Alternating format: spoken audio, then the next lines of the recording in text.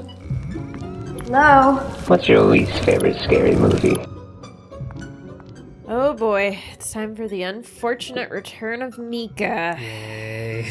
Welcome to What's Your Least Favorite Scary Movie, the podcast where we talk about the good, the bad, the ugly, and the absurd in all of our favorite And least favorite. scary movies. Because we believe every horror movie rightfully has its fan base. Even if we don't always get it. My name is Travis. My name's Jesse. And today, that's right, guys, we're talking about Mika again today because we're talking about Paranormal Activity 2. Ugh. It's been a sequel that has been well overdue. I feel like we need to talk about some more Paranormal Activity. I absolutely agree.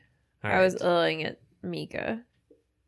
You're what? I was yelling at Mika. Oh, well, I know. And thankfully, he's not really a big part of this one. He's more than I thought.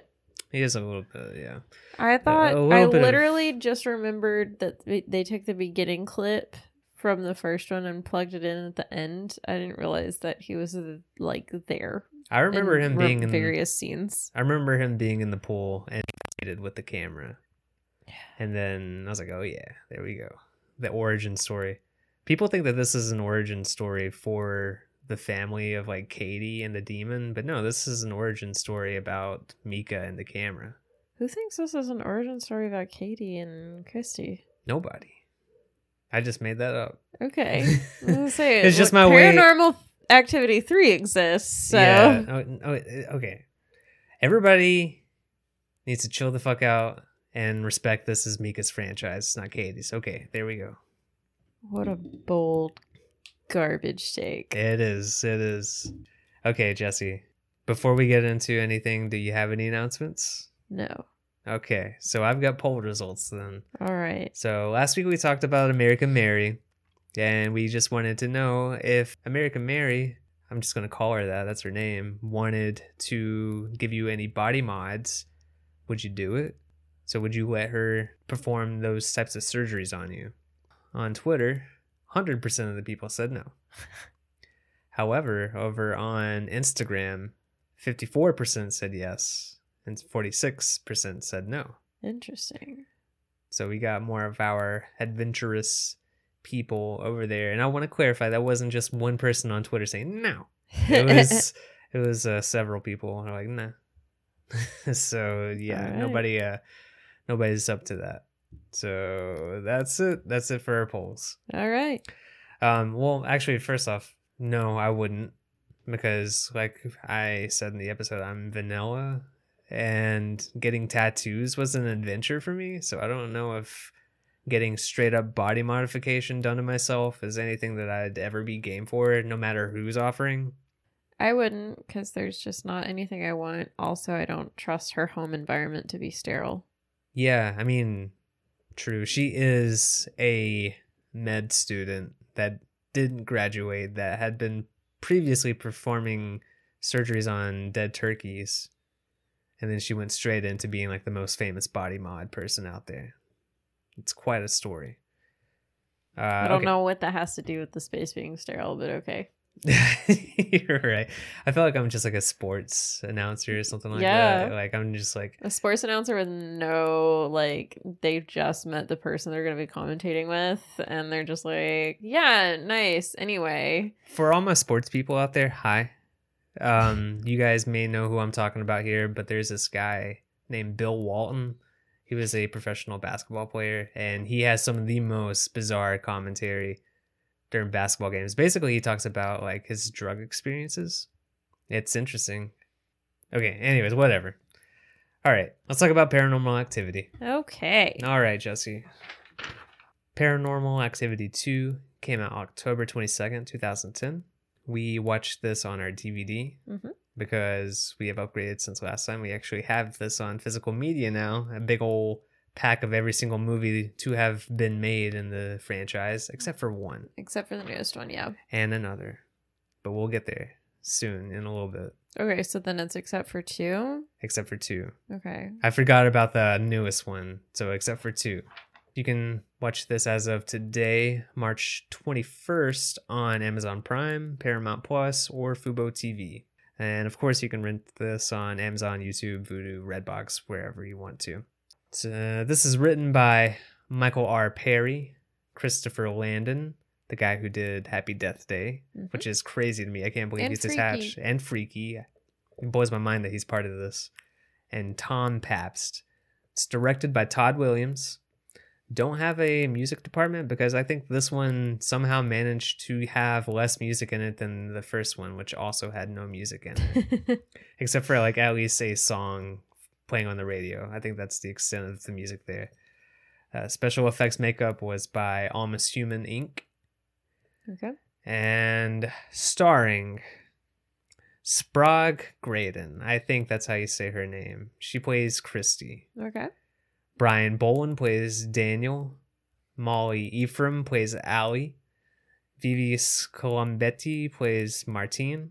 Katie Featherston plays Katie, and Mika Slout plays Mika. Okay. All right, Jesse, budget or Bug Ted? Bug Ted. Yeah. Okay. I feel like, okay, how much more Bug Ted do you think? I'm not asking for a number here, but like we're like cutting budget and Bug Ted in half here. I feel like that's fair for Paranormal Activity because it's always going to be low. I think it's probably slightly less Bug Ted than the first one, but still pretty like low. Less Bug Ted than the first? Yeah. So less money? No. Oh, more money, Yeah. right? Because we're speaking in negatives because we're talking about Bug Ted. Okay, well, it's actually quite a bit of a difference here. So this movie had $3 million. Okay. Which I think is kind of insane for the amount of movie that we get here. That's true. Yeah. Box office opening weekend, 40.6 million.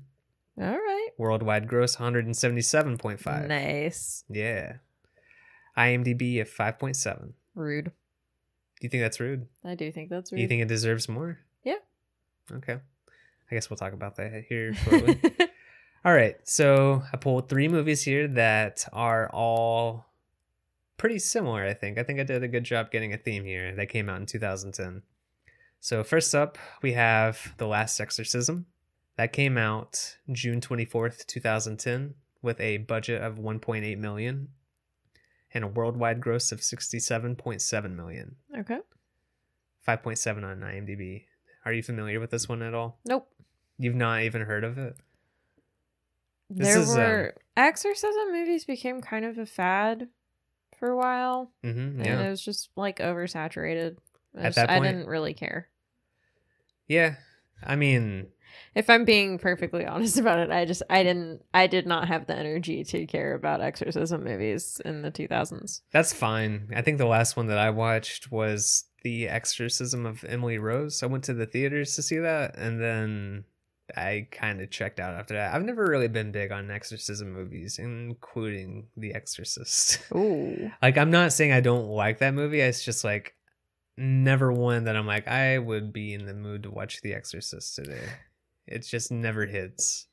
Okay, so next up, this is Paranormal Activity 2, Tokyo Night. Okay, I saw that when I was trying to pull up something for Paranormal Activity 2. So this is one that caught me by surprise because I was like, Paranormal Activity 2? Okay, I'm already covering that. Hold on. Tokyo Night? What do we have here? So I opened up that tab and I did a little bit of dive in here. So basically, it's just they just took it and they made like a sequel of sorts, but kind of like a sidequel, I think is how it was described online. But it's obviously in Japan instead. However, it does have connection to the original movie, Interesting. which is weird. Now, for those who don't want to have anything about this movie spoiled, just like skip ahead just a What second. if I don't want to have anything about it spoiled? Well, I don't really care about that. Well, I'm gonna leave the room. Yeah, just tell everybody who's interested. Seriously, No, no, I don't want. No. This isn't anything that's actually. I'm talking about like anything spoiled. Like this is like a plot point in the movie. I don't want to know. It sounds interesting Okay. if you're calling it a spoiler. Okay. Then everybody, it's safe. Come back. Y'all can come back. Nothing happened. If you heard everything, don't worry. I was gonna explain the relation to the first movie. No, I don't want to know that. Do you actually want to watch this? I would like to keep that an option. I would like to also because It's kind of like how this one like intertwines with the first one.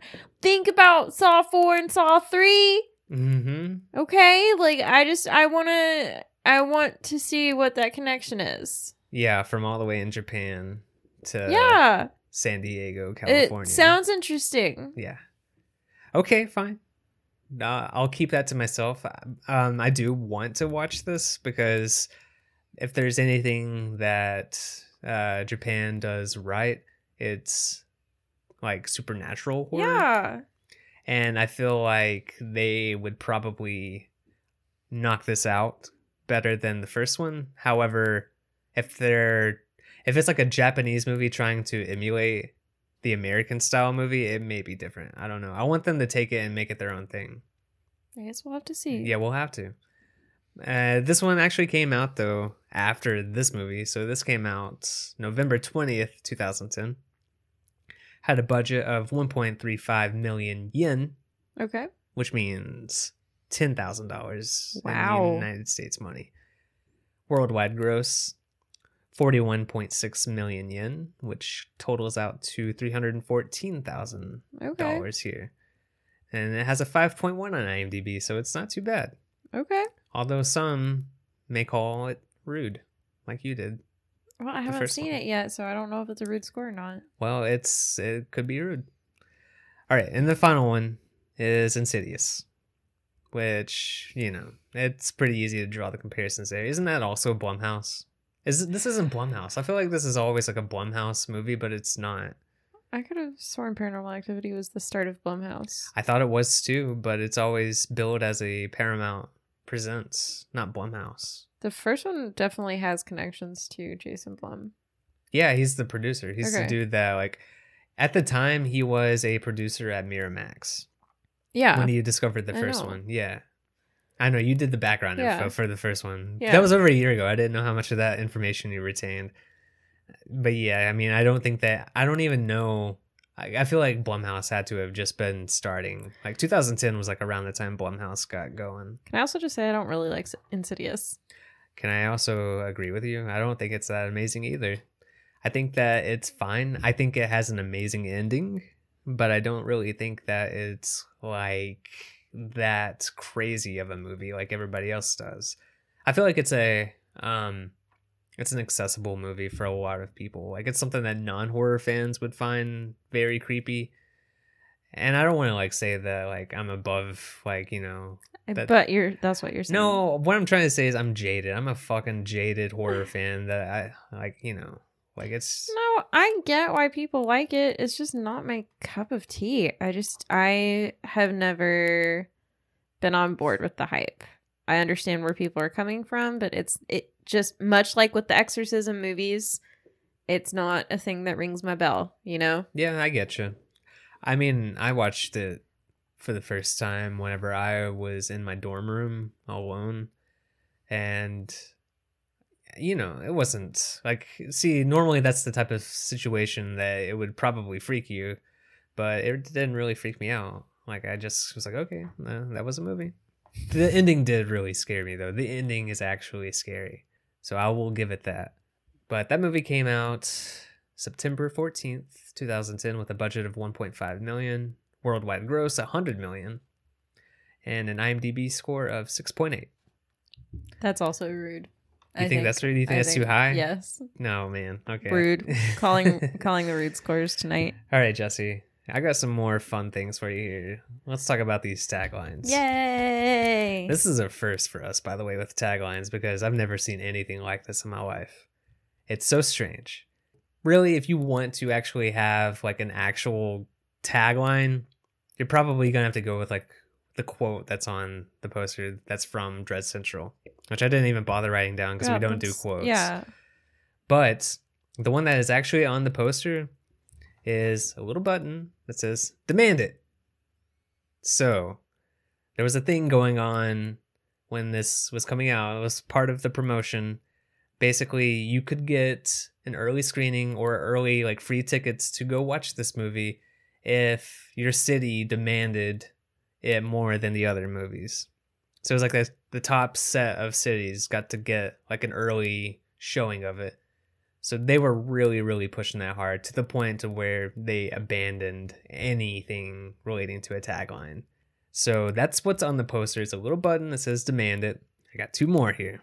Last year you demanded it, but that was just the beginning.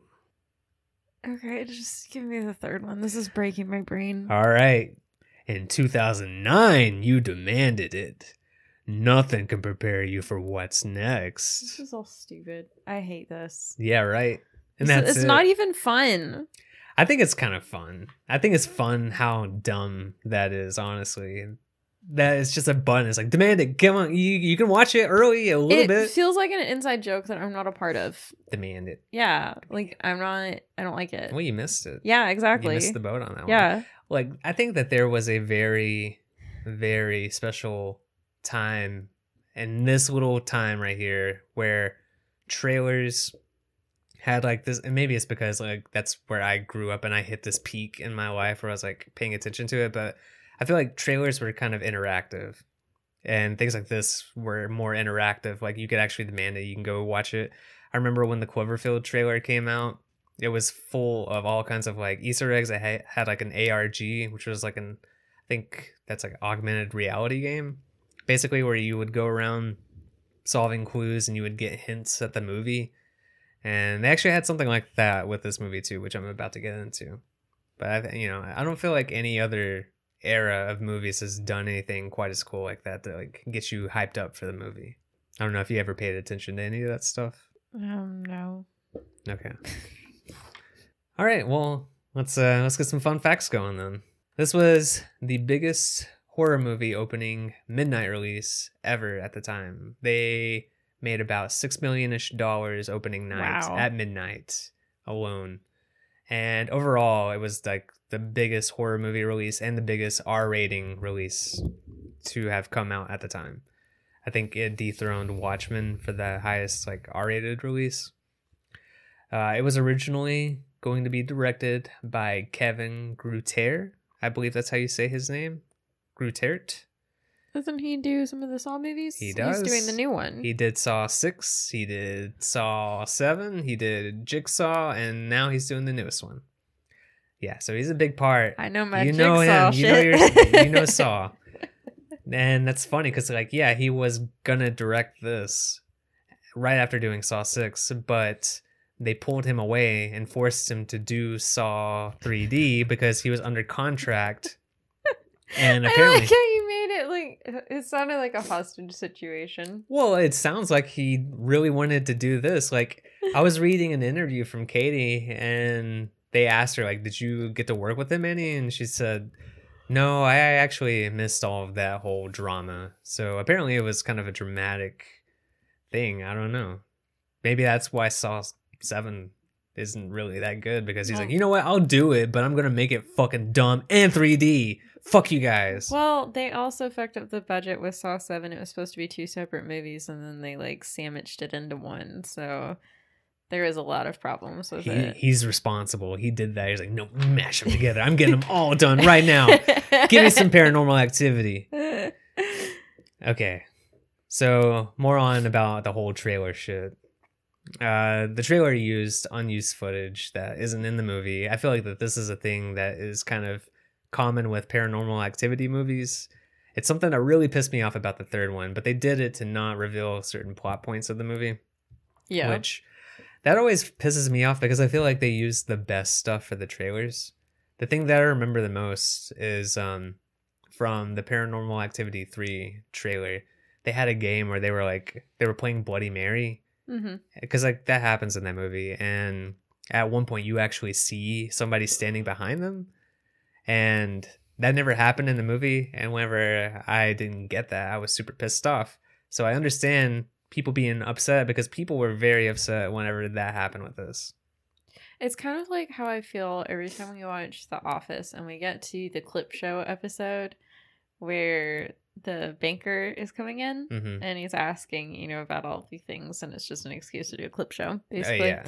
And it cuts to the one where they're by the lake And he's like, no mustard, Phyllis. Just dip it in some water and let it slide down your gullet. And everybody goes, that's what she said. What bothers me is every time we get to Lake Day, it's not there. It's not there. Yeah, they cut it out. Yeah. I bet that's in the Superfan episode.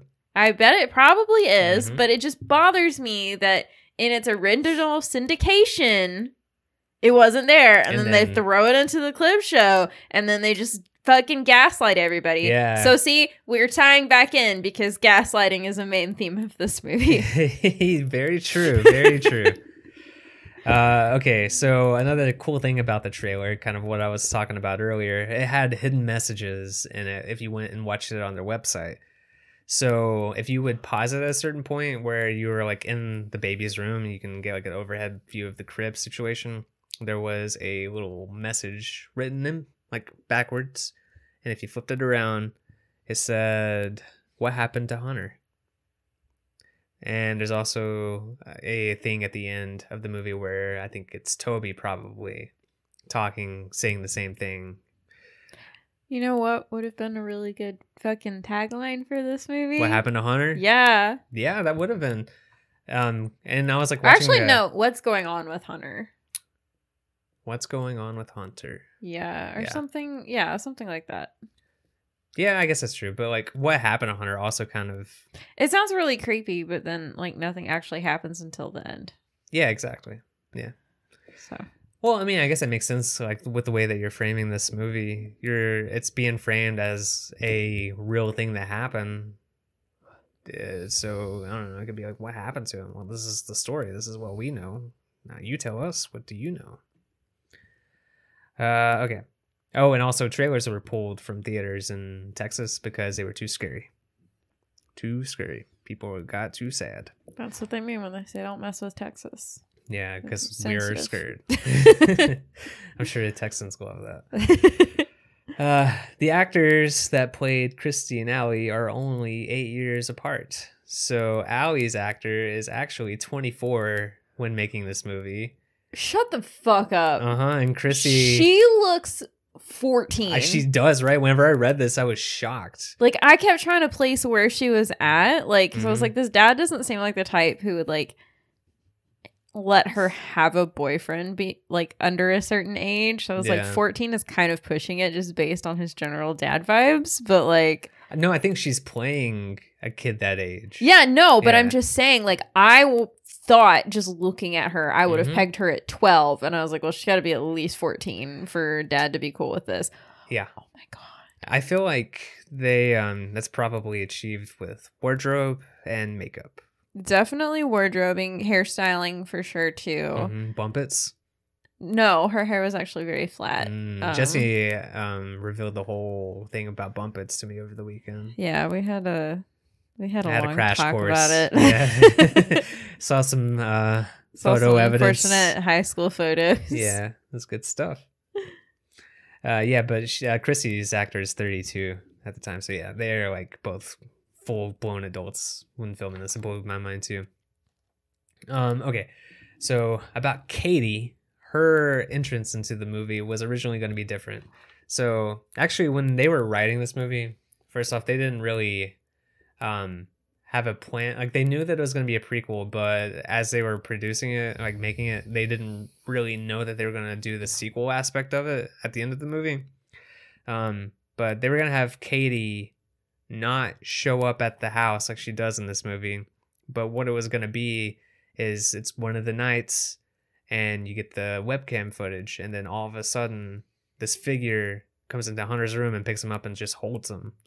And it's Katie, but she's not been introduced. She's not been shown at any point in this movie. She just comes in there and holds him. And then that's that. And then the whole point was supposed to be like, who the fuck was that? What the fuck is happening? Why did that happen? And you're not supposed to know until the end that she comes in there and, gets him.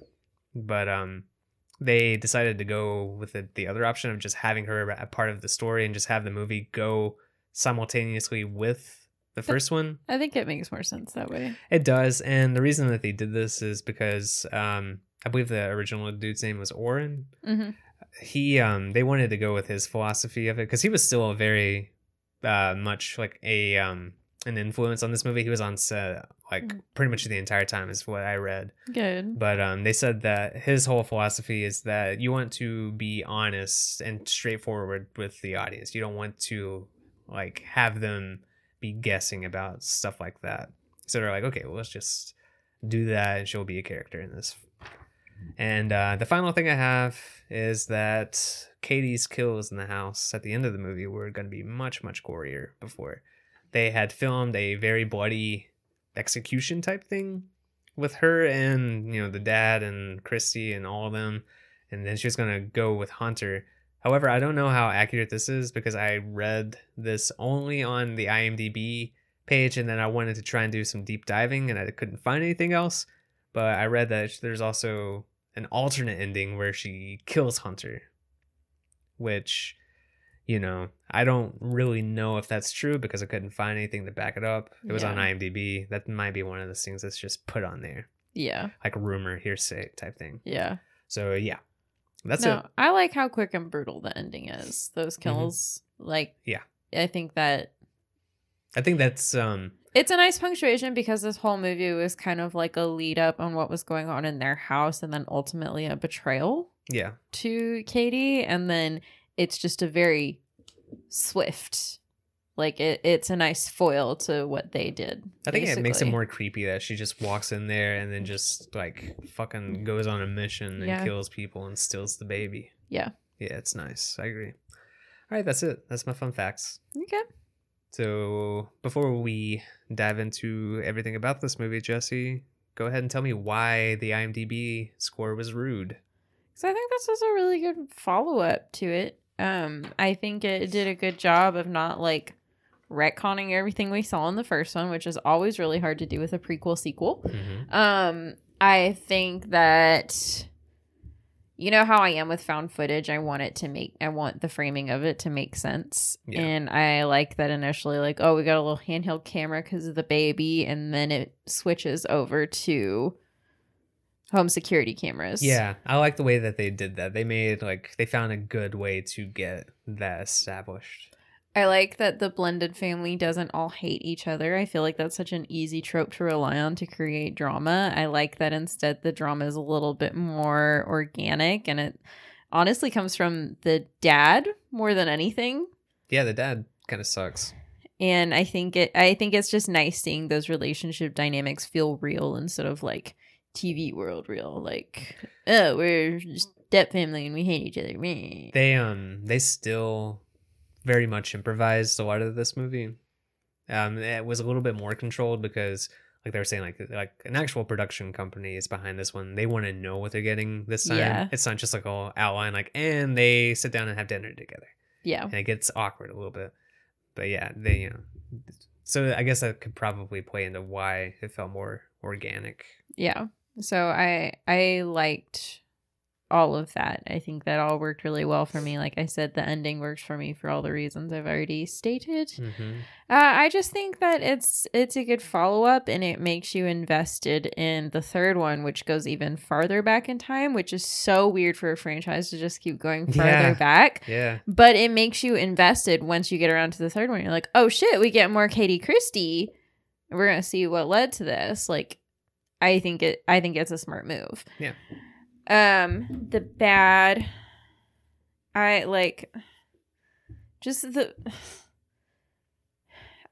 feel like the first one, I was pleasantly surprised when we covered it, how quickly like things were creepy. Mm-hmm. And I feel like we didn't get as much of that with this one. I feel like, where maybe the production helped with some of the character building, maybe it hurt on some of the tension building because it felt very like, we're going to do this, then we're going to pull back, then this, and then we're going to pull back. Yeah. Like it didn't feel like it had that same like going up a roller coaster thing.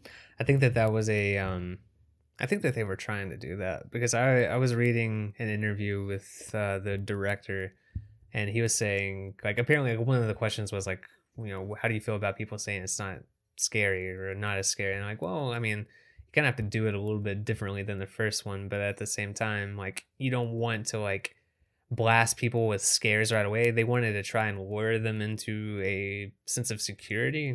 Oh, and I love the moments of tension. It's just also like There's no like there's a whole lot of build up that is like really just not that. yeah, Not I that want it to satisfying. hit a little bit more. Like Yeah. if you're going to create that false security, like you've got to hit me with a little bit more tension and a little bit more scares. Yeah. It's really that like that tension piece, like the ooh, that's a creepy moment kind of thing. Because I feel like as compared to the first one, this one has a lot fewer like something's a little bit off here Yeah, definitely. moments. Mhm. And again, you know, like you said, you can't do exactly the same thing as the first one did because that would be a problem. So what do you do differently? I don't know. I'm just saying that this No, I know what didn't you're saying. work for me And as you do well. differently as the third one. The third one, I feel like, did a better job with it. The ugly, all the fucking men in this franchise so far. The third one is gonna come in and flip that on its head for a few different ways, but like just all the fucking men in these movies. Like I'm just telling you, man, it's Mika's franchise. Everybody else is just existing in it. Where's his background? Where's his little childhood We don't story? need it, Travis. Please do Him not. with a little please Super 8 do not will camera. this into the world. Mm. And the absurd, just the fucking pool vacuum, dude. Yeah. I'm so fixated on the pool vacuum. I don't feel like we get good payoff with it. Other than like, oh, this is weird. But like, the fact that it exists, a pool Roomba exists. That, you know, yeah. Yeah. You know, you're right. Because I was about to say, like, I feel like we had one growing up, but no, we just had like a normal, like, pool vacuum type thing. Yeah. Did by hand. But I can see it being a thing. In 2010, that's kind of advanced, but is it? Well, they were rich, so. That's true. They were rich. So all in all, I think I'm gonna give this a 7.75. 7.75. Yep. All right. You gave this one a lower score than the first one. Well, I think the first one's a little bit better. Yeah, I know. Yeah. Yeah. I'm just like out loud thinking like, wow, okay, that's lower. For some reason, I thought you were going to like love this one. No, I really, really like it. I think that especially the first three work really solidly as a trilogy. And I think this movie is one of those that it's best viewed as part of that trilogy. Yeah. Its standalone value, I think, comes from the character interactions versus the actual spooky parts of it. Yeah, I can see that. Okay, so I think a lot of my stuff is gonna echo a lot of what you just said. But the good for me is I do like how this, how they handled this being like a prequel, same time then sequel type thing. Yeah, I feel like that is a cool way to do a sequel. I mean, it's nice. Like, I feel like people could go and just try and do like a direct copy of this movie again, and they kind of do. But, you know, at least they're trying to, like, I think that it's cool that they're at least building the lore. yeah. You know, like, you're kind of getting more of that here, and they do a good job laying the groundwork for where 3 gets to go. Yeah. The bad, I don't think that this is a scary movie. Like, there's like not a single thing in this movie I think that happens really that freaks me out like the first one. Like, the first one, there are many moments that are creepy. Like the whole scene with them having the TV turn on upstairs and the lights are on suddenly, and then they go up there and it's just like the TV with just like static going. There's no moment like that in this movie. There's no like, oh, I'm going to go run down the hall real quick. And then I'm hearing like somebody screaming. And then like Mika goes up and runs down the hall and there's all kinds of screaming. And you don't know what's happening down there. I feel like the overabundance of cameras in this movie may have hurt them because you get to see more of the action. And I feel like the unknown visibility. Yeah, the unknown probably does them more favors with this type of movie than being able to see nothing, because you don't see what's happening here. You just see a lot of objects moving around. The ugly with this, I think the dad is really fucking shitty in this movie. He's really shitty to the nanny that he has in the house at first. Yeah. Like off the bat, he fucking fires her just for burning sage. Yeah. You know what I mean? Like that is a gross overreaction to that type of situation. That's a moment where you sit down and talk with somebody, and then he just like fucking kicks her out. First warning type of thing. Yeah, but then again, I guess we don't know what happened before, but there was nothing that led us to believe that anything else happened. There was like, it didn't seem like there was like a strained relationship there. It's like, I love you, Martine. How fucking dare you? Yeah, and there's like half a moment of like, oh man, I miss Martine. Yeah. Anyway. And then, yeah, he's shitty the rest of the movie for various other reasons that we're about to talk about. And my absurd for this movie. So we were watching this and Jessie got upset and she tweeted out at the writer asking about the dog. Yeah, Michael Perry and Chris Landon. Yes, Michael Perry actually responded. Yeah. So I think it's absurd. How dare you call this absurd? I think it's absurd that he has this whole, like, we have like a whole other ending to this movie. We have extended lore. This is a fucking first here. Grateful for this ending. For the world. How dare you call it absurd? Well, it's absurd that this is like a thing that happened that we were able to get. We got exclusive content for like what happened in the Let me universe. set this up, okay? Because there's at one point where Abby, the good girl, is attacked by Toby. And so they take her to the vet. And they're like, well, she's okay, but they're going to stay overnight and run some tests on her. And then the next day, like, shit hits the fan and they're going to do some really shady shit. And then it's just like, oh, okay, well, we're fine now. And then we kind of had a few months and it was like, oh, yeah, no, that's weird that all this stuff is happening. Sorry, weird stuff's happening to you now, Katie, but my life is great. We do not see Abby. We don't see Abby at all. And it's been like a month and a half. And this bothered me because we were last led to believe that Abby was fine. Yes. So I tweeted to Michael Perry and Christopher Landon needing confirmation on what happened to Abby. So Michael Perry has a response. We now know what happened to Abby. Abby was adopted by a podiatrist and afterwards lived a long and uneventful life, though she sometimes growled at things no one else could see. I'm okay with this ending for Abby. Mm-hmm. That's the conclusion that we need for the whole franchise right there. Yes. That's the finale to Paranormal Activity as a franchise. Okay. So, yeah, that's my absurd. And my rating for this movie is a 6. Okay. Because I think that this movie is, I think it's still good. You know, it's still like a fun movie to put on, but like I don't really get scared. And if I'm gonna choose any of the Paranormal Activity movies, this isn't really gonna be that high up on the list.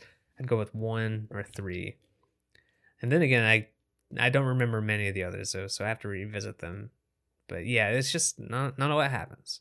All right. Well, we're starting off with an average 6.875. Okay, I can live with that. Yeah. Is that less rude? Yeah. Okay. So we start off, we're in Carlsbad, California. They're planning to welcome home baby Hunter. Yeah. Daniel thinks he's such a great dad already because he managed the first few diapers on his own. And Christy correctly points out that she was in labor for 24 hours and pregnant for 9 months before that. I think that he's not exactly... I think he's being, like, not serious. It's like, yeah, I helped. I mean, he's acting like it's a huge accomplishment. And right behind him is the woman who literally grew and evacuated. Okay, yeah. I don't remember exactly how he did it, but you know what? Dad's gonna be proud too. So pick the moment. That's okay. Martine is gonna be the nanny. We see an issue with people leaving the front door open. That's important later. Aunt Katie is visiting.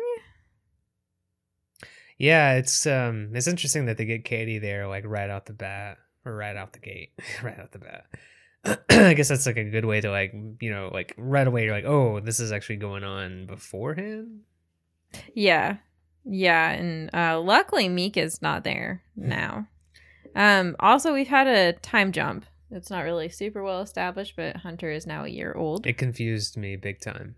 Yeah, you thought that they had multiple, like they had 3 children. Yeah, I mean, it makes sense. Until almost the very end of the movie. This is a movie that's a lot of show, don't tell, and you have to kind of pick up the clues as you watch, and that's terrible for a person like me because I am not very observant with that stuff. So there was a break-in in their house. We see all of the damage. Just stuff torn everywhere. The place is completely trashed, but nothing's missing. Yeah. Except for a necklace that Katie had made Christy when they were kids. I feel like nothing missing is always like worse than like if something was stolen, you know what I mean? Right? It's more scary. That happened to me when my apartment was broken into. Yeah, but that person got scared away. You know what I mean? Like because of a tiny dog. A Shih Tzu. But like, well, I mean, I guess maybe their dog also scared it. I guess that could be true. Let's see. The nursery was completely untouched though. Yeah, that's respectful. Like, oh, sorry, baby's here. Sorry, I'll leave you alone. Can't touch the baby's room. You know what? Actually, I think like there is an R that's missing. Like instead of Hunter, it's Hunter. No, there's definitely an R there. Are you sure? I could have sworn that I had missed an R. Like it was missing an R for a while, and I don't feel like they ever replaced it. These are the things that I observe right here. I don't observe like whether or not that there's like an additional kid there. I'm like, oh, that R's gone. Well, good news for us. We're about to get a lot more cameras because they're installing a security system, which leads us to night 1, August 7th. Abby's in Hunter's room and it's so sweet. I like that she sleeps with him every night. That's very nice of the dog to do. Makes me think of my dog Lyko growing up. She would like literally rotate through all the rooms in our house to stay with us. I like at like a later point, the dad he like points at the dog. He's like, just go right there, and points at the floor, and the dog's like, yeah, I've been here like my entire time. The dog's already laying there. He's like, yeah. You listen to me. That guy, he likes to pretend like he has a lot of authority in his house. We see there's the pool cleaner. The vacuum thingy is out of the pool the next morning. Abby is growling at the basement door. That's the dog. And What? then Abby is the dog. She's growling at the basement I thought door. you said Allie, because there's an Allie in this movie too, and I thought you said that's the dog. I'm like, I think Allie definitely, like, they definitely got Abby when Allie was young and let her name her. Yeah, either that or like, we really wish that we named you Abby, so we're gonna name the dog Abby. Let's see. Christy's trying to pull Hunter out of his high chair, and it just like it falls over. And it's one of those things where it's like, whoa, how'd you do this? But when you're watching on the camera, like it clearly fell over on its own. Yeah, I thought it could have been paranormal, but nah, it's just shenanigans. Martine thinks there are bad spirits in the house. Yeah, she immediately jumps to it, which, you know, like, I guess, like, they kind of set her up to be this type of person that can sense this type of stuff, I guess. She's more open, more receptive. I mean, nothing really happened yet, right? Like, somebody broke the high into the chair house. just fell over, too. But that's, like, it looks like it's very reasonable. Like, from their perspective, but from the camera perspective, our perspective, it Martine's just not fell checking over. the cameras. I'm just saying. Okay, next night. Katie's babysitting. Hunter's crying, and Katie just takes care of him. And we learn that this is 60 days before the death of Mika Sloat. Is that what it says? I wonder if this is, like, the part that we're going to have Katie just come in and hold the baby. That would be really weird to just have her do that at the beginning of the movie. You mean, but, like, it's things have been established already, you know what I mean? Like, if they, like, just, like, left it like that, like, this is the scene of her holding the baby, and then, like, you don't see Katie ever until, like, the end of the movie, and then she comes out of nowhere and kills everybody. I'm still not feeling that storyline at all. No, I mean, I don't like that storyline, but I think that would be very creepy. I think that'd be creepier than anything that happened in this movie. The next morning, Mika's there. But you know what? Hunter clocks the vibes. He gets it. He hates this dude immediately. Yeah, and I think it's funny that him and the dad I think his name is Daniel. Mhm. I like how like they actually have a relationship because it's like the two shitty people in the series, and like they actually have common ground. They like each other. Mika's at least being personable and like somewhat charming here. He's not being an asshole, but he's like, whoa, camera. Like this is where he like comes across as somebody trying way too hard. Well, I think that that's just kind of the nature of doing improv, and like they said that it was more like difficult to do improv with multiple people in like a scene. They were saying it's easier to do it when it's just one on one like that. But yeah, I don't know if he's like super comfortable with that. I'm not criticizing the actor. I'm criticizing the character. Well, I'm just saying like that's probably why it comes across that way. I feel like there's a lot of moments like that, like the moment where like her sister's singing about like Katie being the best sister. I feel like it was like trying too hard. You know what I mean? I think it was around this time too. I think it was this scene. They're making breakfast. That scene that apparently made no impression on me because I have no notes about that. I mean, that was to me. I was like, come on now, dial it back a little bit. Let's see. Christy tells Katie that it feels like when they were little. So we're like, And then we see the mobile in Hunter's room spinning by itself. Mm-hmm. Next night 3. Hunter is in his crib and he's waving at something. He's like cooing. That's what he's doing. That morning, the pool cleaner is out once again. They are looking through old scrapbooks and they find one old picture of Katie that they had assumed was burned up in the fire. Yeah, I like how the picture comes back in this one. Yeah, like it's a cool way to explain the events of how it like ends up at their apartment or house in the next or in the first one. Yeah, which is just it's even more sinister. Okay, so now we're on to night 4, August 10th. It's 3:05 a.m. Nothing's happening, but sounds.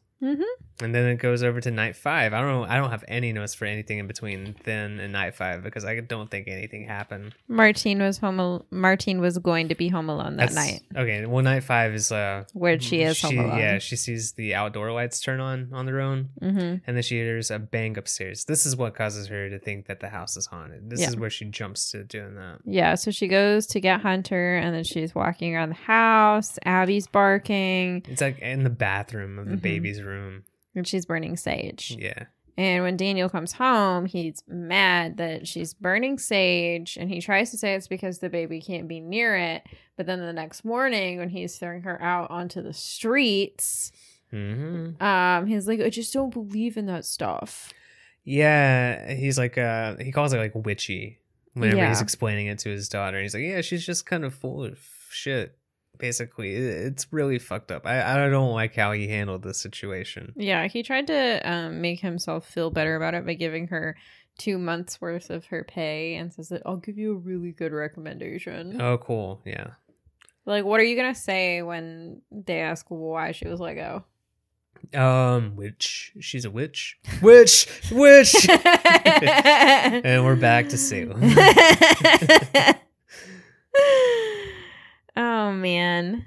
While this is going on, Christy's trying to play with her Babby. Babby won't look at her in the face, won't pay attention to her. And Daniel's like, yeah, Babbies are dumb. Don't worry about it. That's why like most of the show with this kid can be explained like, oh, it's a fucking kid.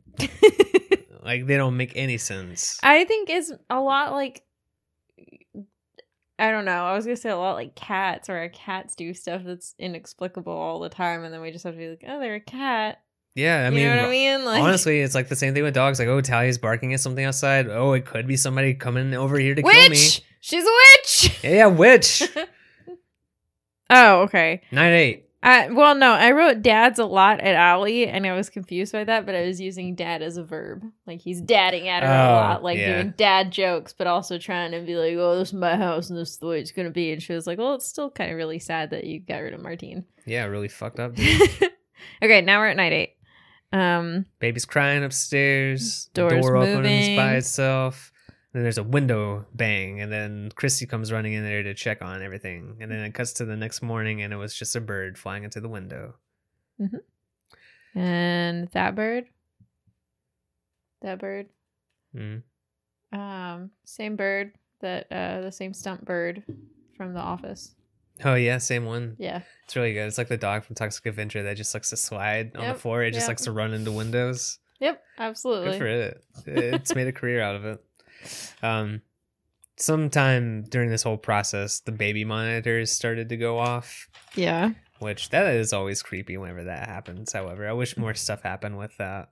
Oh, like when we were watching those videos the other day of hackers getting into home security systems and baby monitors. Yeah, right. And then, apparently the fad for a while was to play I Always Feel Like Somebody's Watching Me. Yeah. No, dude, that shit gave me like fucking, like it made my hair stand up on my arms. I don't like thinking about that. Okay. Night 10, August 16th, 3:28 a.m. Pans are dropping from their holders. Pans! That's what this says. Okay. Yes.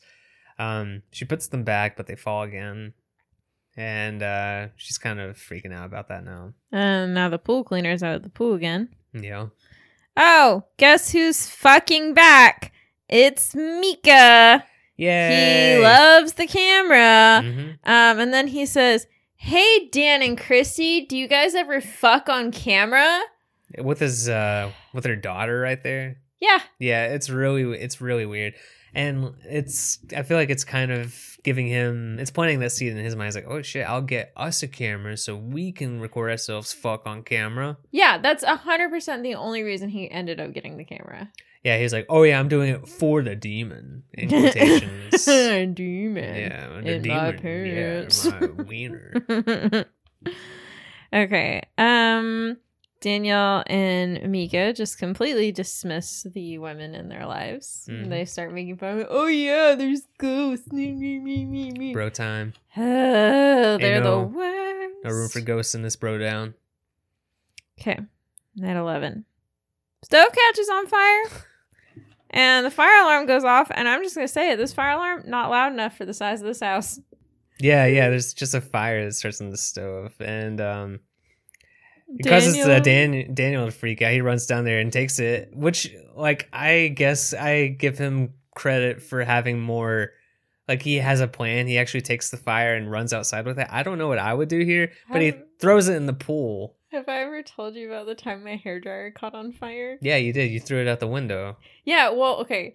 So I was on the top floor of the dorm, Mm-hmm. and it was before, like, an 8 a.m. class. It was still really early. And everybody hates the people that set off the smoke detectors. And the smoke detectors in this dorm were notoriously sensitive. And so I'm in the bathroom and I'm blow drying my hair. And then all of a sudden flames shoot out from it. And I panic and I just toss it out the window so it don't stop. I hope it didn't hit anybody. No, it's still plugged in. Oh, okay. So it was kind of just like, hold up for a second while I figure out what to do. You know what? That's actually kind of smart, though. So you would do well in this situation, I guess. Yeah, I would have done pretty much exactly what Daniel did. And then we get the best jump scare of the movie for me, which is the fact that Allie and her boyfriend were in the hot tub, and I did not notice them. You don't see them because they're like silhouettes down there. You can't really tell. And then all of a sudden they see like a fireball flying out of the kitchen into the pool, and they're like, "Gah!" It's understandable. Yeah, and then he's like, "Shouldn't you be in bed? I thought we said goodnight, Brad." Yeah, get out of here, Brad.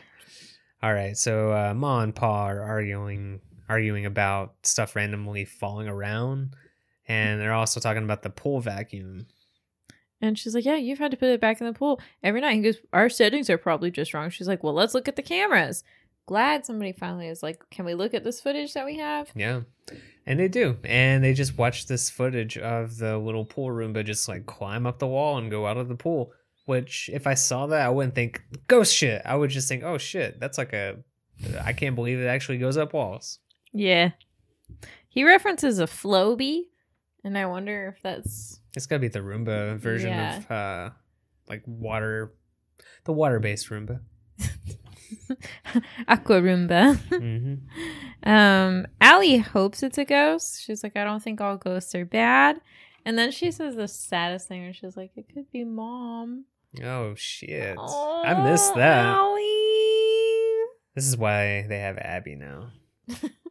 Abby wouldn't say that. Allie's the one that says all this stupid, depressing shit. Abby just barks and sits Allie's with the baby. the good one, and Abby's Abby's the good one, and Allie's the bad one. Yeah, don't be an Allie.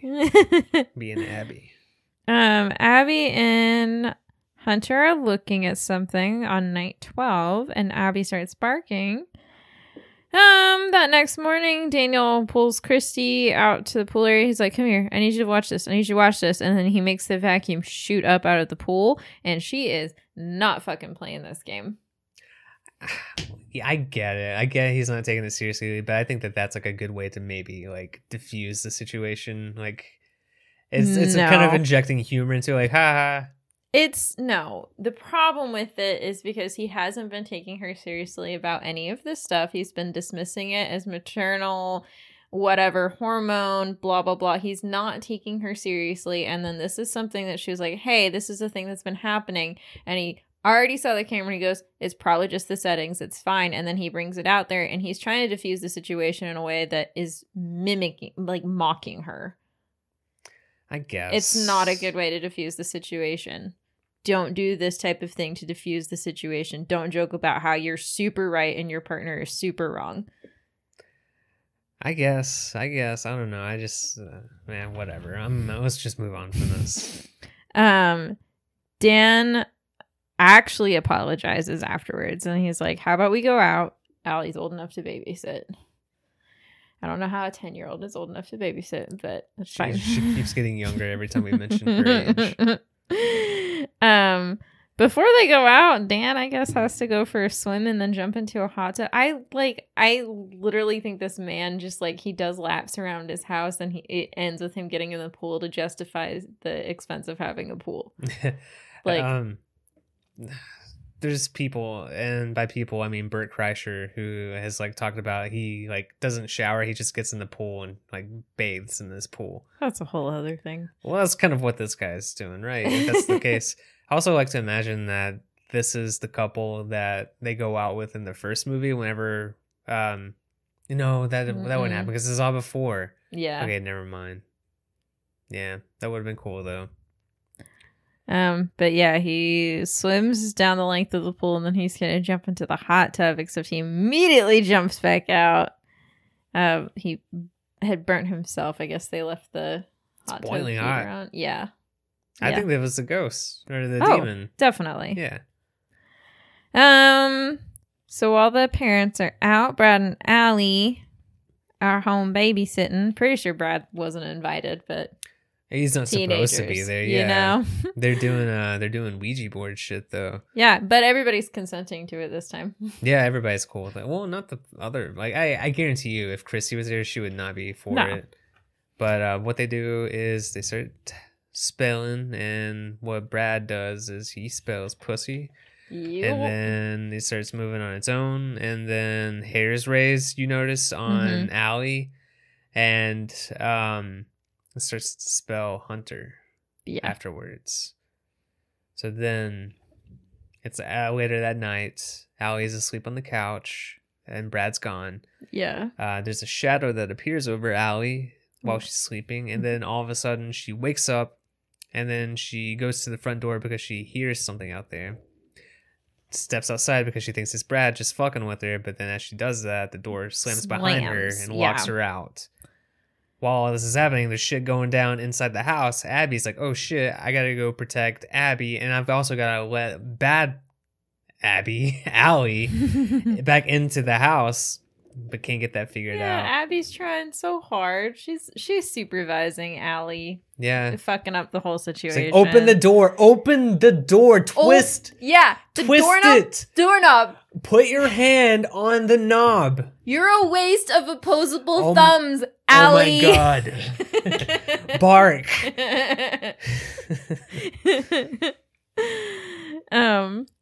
Hunter gets the demon babysitter pulls Hunter out of the crib and he goes for a little joyride around his own house, which is very nerve-wracking watching this child that can barely walk go up and down the stairs. Yeah.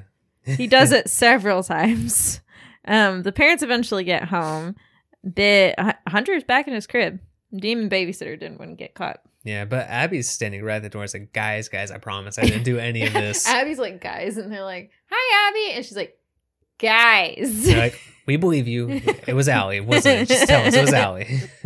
But, this whole movie, there's actually no possession. It's just like Abby framing Allie for shit. Yeah. That's why she's always up in the baby's room.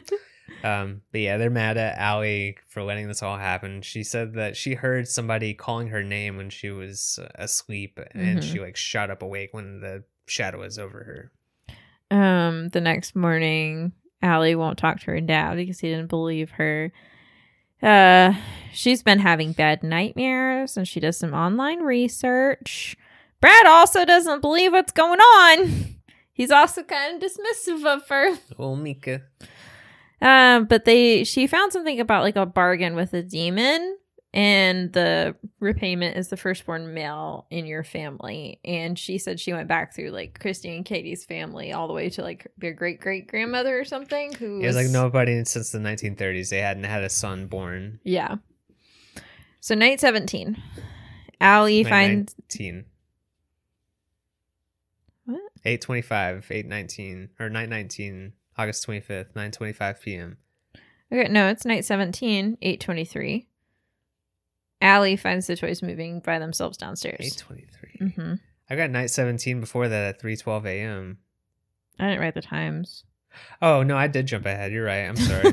Yeah, night 17 is 3:12 a.m. Allie starts, she's recording with her own camera because she heard a thump downstairs, and then she goes down there and sees this little tiny toy train car go off by itself. That's creepy. I'll give them credit for that. Yeah.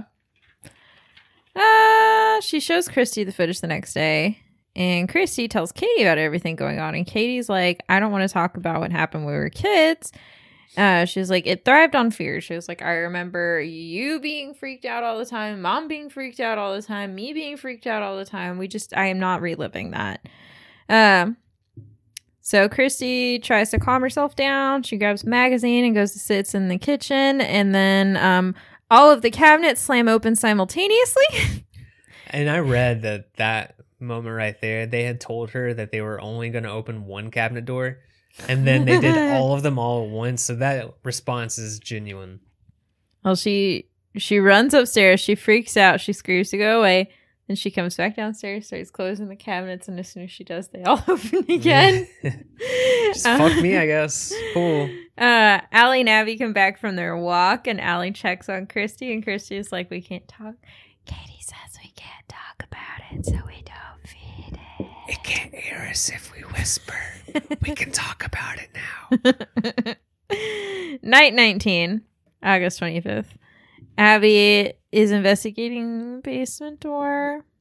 And she has a fight with the demon. Yeah, 12:49. Yeah, the door opens, so Abby goes down there to investigate, and that's when you just hear growling and whimpering, and everybody's freaking out. They all rush down there to check on Abby. Something's clearly wrong. You don't really see anything on the outside, so thankfully it wasn't like attacked hard, I guess. Yeah. But they rush her to the vet while Christy stays home with the baby. Yeah. And she gets pulled down to the basement. She fights like hell. Yeah. She like crawls her way back up the stairs. She fought harder than Katie. She eventually did. Will. Trying to get back to her baby, but she gets pulled to the basement and she's down there for a while. Yep. They get back. She's acting kind of weird. And Daniel's like, listen, I have to go to work just for a couple of hours. Just stay with the baby. Yeah, Christy's silent. She's upstairs just staying in Hunter's room the entire time, just kind of being defensive over him. Yeah, and you can hear Allie on the phone. Abby's still at the vet. Christy is being weird. She's begging Brad to come over, but his parents, I guess, are saying no. She finds some marks on the basement door on the inside, which is... And she goes upstairs and she sees, because Christy's wearing shorts, and she sees a bite mark on her leg. Yeah, so she ends up like later on, the dad gets back home and they start to review the footage of what happened, and they start freaking out. Dad's like, oh shit, I shouldn't have fired Martine. So he calls her up, and this is where she gives them the information of how to transfer the demon over to Katie, because it has to be a blood relative, is what they say. Yeah. So basically, Daniel was like, okay, fuck her sister. Yeah. Then. Allie is very against this. She's like, I love Aunt Katie Christy loves Aunt Katie. Abby loves Aunt Katie. Abby loves Aunt Katie. Daniel don't love Aunt Katie. Yeah, well. So yeah. But of course, Daniel's like, I'm making the right decision for my family. Blah, blah, blah, blah. And then there's utter chaos. Yes, power goes out. Demon attacks. I don't remember exactly. There's a lot of jankiness going on here, but the demon's attacking in darkness now. The worst part of all of this is that Baby Hunter appears to be wearing grown man socks. This is true. You pointed that out. Yeah, well, these tubes out here is the thing. We do not have children of our own, but we have many nieces and nephews. I have attempted to help with the socks and the shoes before on a 1-year-old. I do not appreciate the length of these socks and the thickness of them. I feel like they were a bad time to put on. Yeah. Yeah. He's got to hustle because he's got a demon going after him. He can't be over here with these oversized socks. Oh my god, maybe Toby did it. Maybe Toby did do it. Maybe Christy did it. Like Toby did it through Christy. Okay, so yeah, there's all that shit going on. Like the dad has to go down to the basement to go rescue Hunter because the demon has taken him down there. It's a very creepy setting down there. It's like handheld camera mode. Yeah. He gets attacked. There's a lot going on. Yeah, I honestly I can't really. You just kind of have to watch it. It's just kind of a lot to process. We cut to Christy in bed, and they're burning Katie's photo. Yes. 3 weeks later. Mm-hmm. Katie asks if everything is going okay, and Christy says, yeah. And Katie's like, there's been some weird stuff going on at our house. And Christy's like, you just got to take your own advice. If she doesn't know what's going on, it'll right? Go away. Right. Yeah. She's just like, some weird stuff's going on. She just thinks her paranoia caught on. Right. And then I love how this happens. And then after that, it's immediately, hey there, Katie. Oh, Katie pulling in.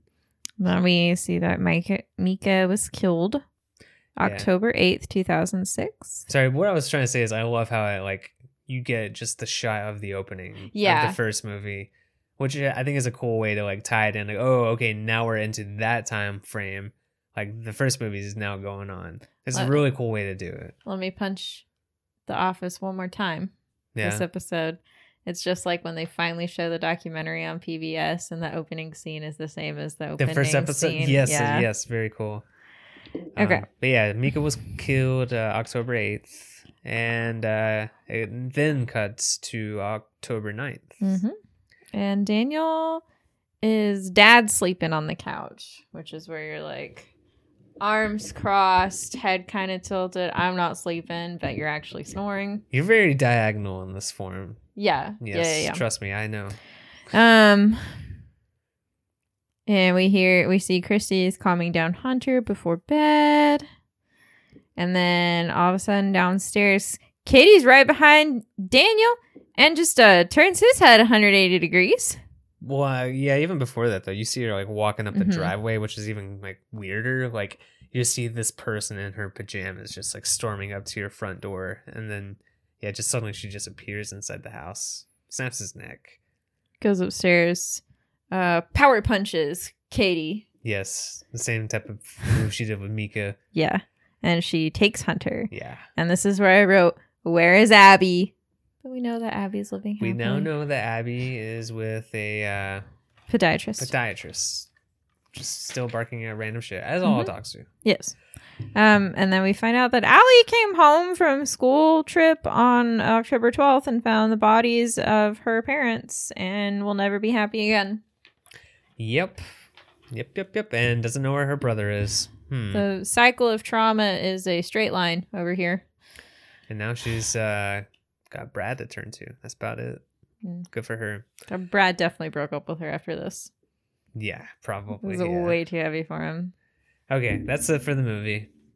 Actually, you know what? No, the cycle of trauma, it's a full spiral here. Full spiral. Full spiral. Yeah. That's a good tagline. What? Cycle of trauma is a full spiral. Okay. That is a good tagline, actually. Thank you. I mean, it's very easy to beat what is on there. See, what was it again? Demand it! Demand it! Demand it! Okay, cool. All right, how do you feel after talking about it? I feel the same. Same. I think it's got its moments. I like that it ties the story together. I think it could still have a little bit more tension. Yeah, that's kind of where I am too. Like it's fine. Like I think it does a good job. I think it does a better job setting up the lore and like the groundwork for like the third one. I think it's a good middle movie in a trilogy, not like a good movie and like a series of a lot of other ones, because I feel like this one's kind of uneventful, really, when you think about it. Are you keeping your score the same? Yeah, I'm keeping it the same. All right, same here. All right, so let's see. Talia, throughout this, she started off very, very playful, and then by the end was very, very sleepy. I think she's gonna give it a 7 because the dog survived. Yeah, well, it had its ups and downs in this movie. It was clearly seen as the good girl, though. Yes. Zoe watched most of it. Yeah, she was there for the most part. All right, who do you relate to? Probably Katie, because I like to be the cool aunt and also not have people dismiss my concerns. Okay, that's fair. While simultaneously telling other people, like, hey, compartmentalize your shit. Man, I don't really know who I can relate to here. I'm gonna, kind of like you did with Mary last week, I'm gonna relate to Daniel in the fact, like the dad, that like I'm not like a huge believer of paranormal stuff, so like, you know, I wouldn't dismiss you, but like at the same time I would but you would make the pool vacuum jump up at me and not see why it would be upsetting. Probably do that. And I would also try and think of logical reasons instead of jumping straight to paranormal reasons, you know what I mean? But yeah, that's probably the extent of my relating to him. And yeah, that's pretty much it. Do we have a dream sequel? I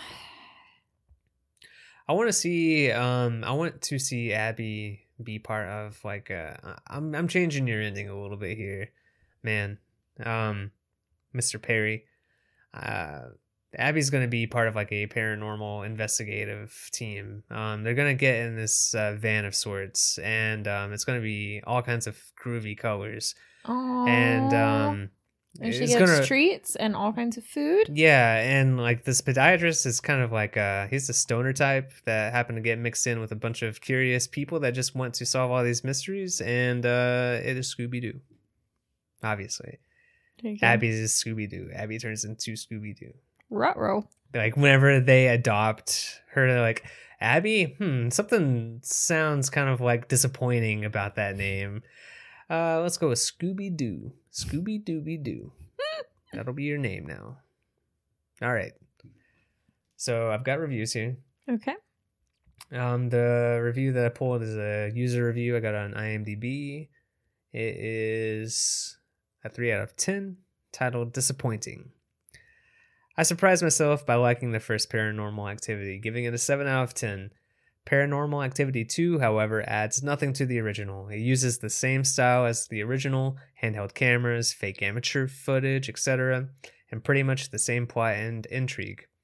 No idea why this prequel of sorts was made, and it appears there's a number 3 and number 4 now too. Somebody must be watching them.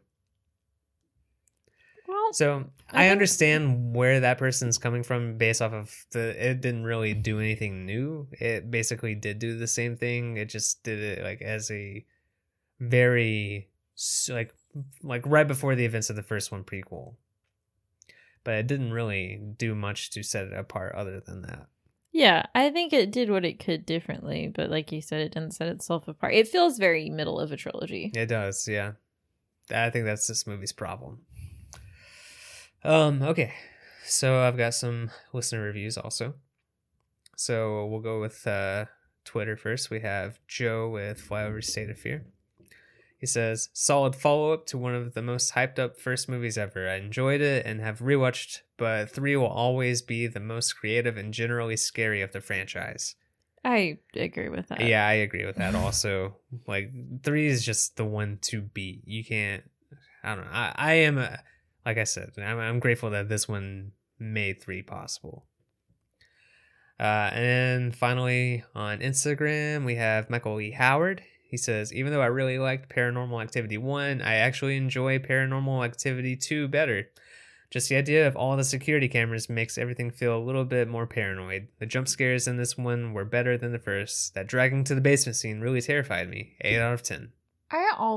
He was making me think, I wonder if us watching Observation Duty so much recently skewed us watching this. So here's one of my changes that I would make. I forgot. Okay. And this is something I thought would have been awesome if they did this. But you know how that shot, the security camera shot of like the door? So that camera, and they have all those pictures on the wall leading up to the stairs. I thought it would be really cool if like the pictures like changed every now and then. You thought that they shifted at one point, but I thought that they did, but like even before that, I was thinking like, man, it would be really cool if like the pictures like were swapped out or it was just like something else in there. Yeah, you know, I think that would be really. I think this movie needed like subtle things like that. I don't feel like it really had a lot of that. Well, and that's what I was talking about. That one did so effectively. It wasn't always big jump scares. It would just sometimes be like, "Ooh, that's a little creepy." Exactly. Yeah, I think that this one lacked that a little bit, but I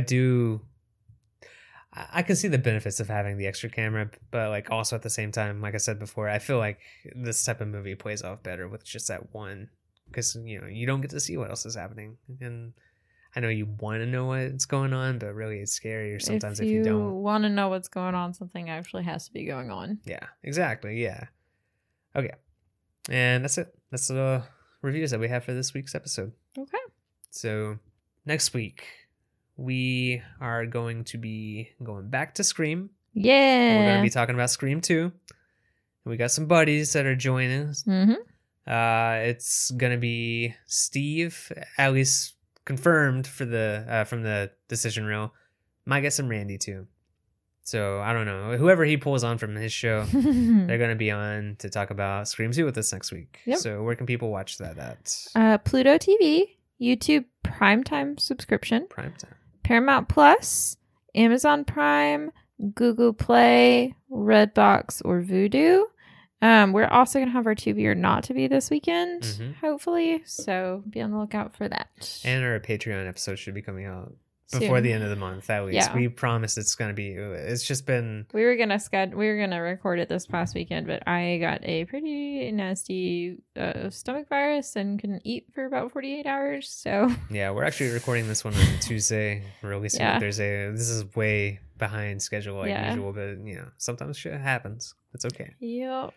Where can people find us so that way they can see my embarrassing high school photos? They can go to Twitter where you shared those pictures at our Twitter is Least Faith Pod. Mm-hmm. Our Instagram's Least Favorite Scary Movie Podcast.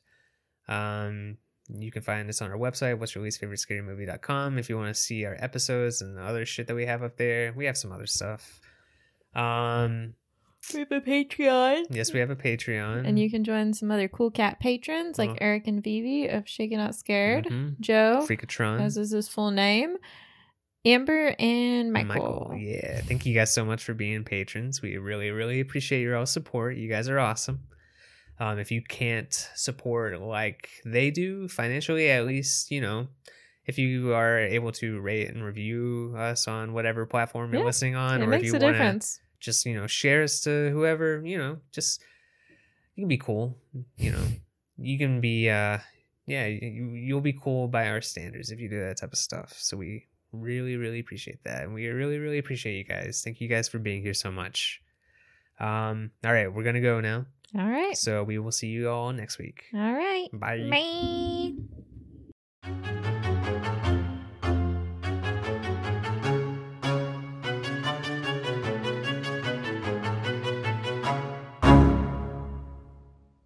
That's a messed up joke. It kind of is, yeah. Sorry, that's just where my mind went, though.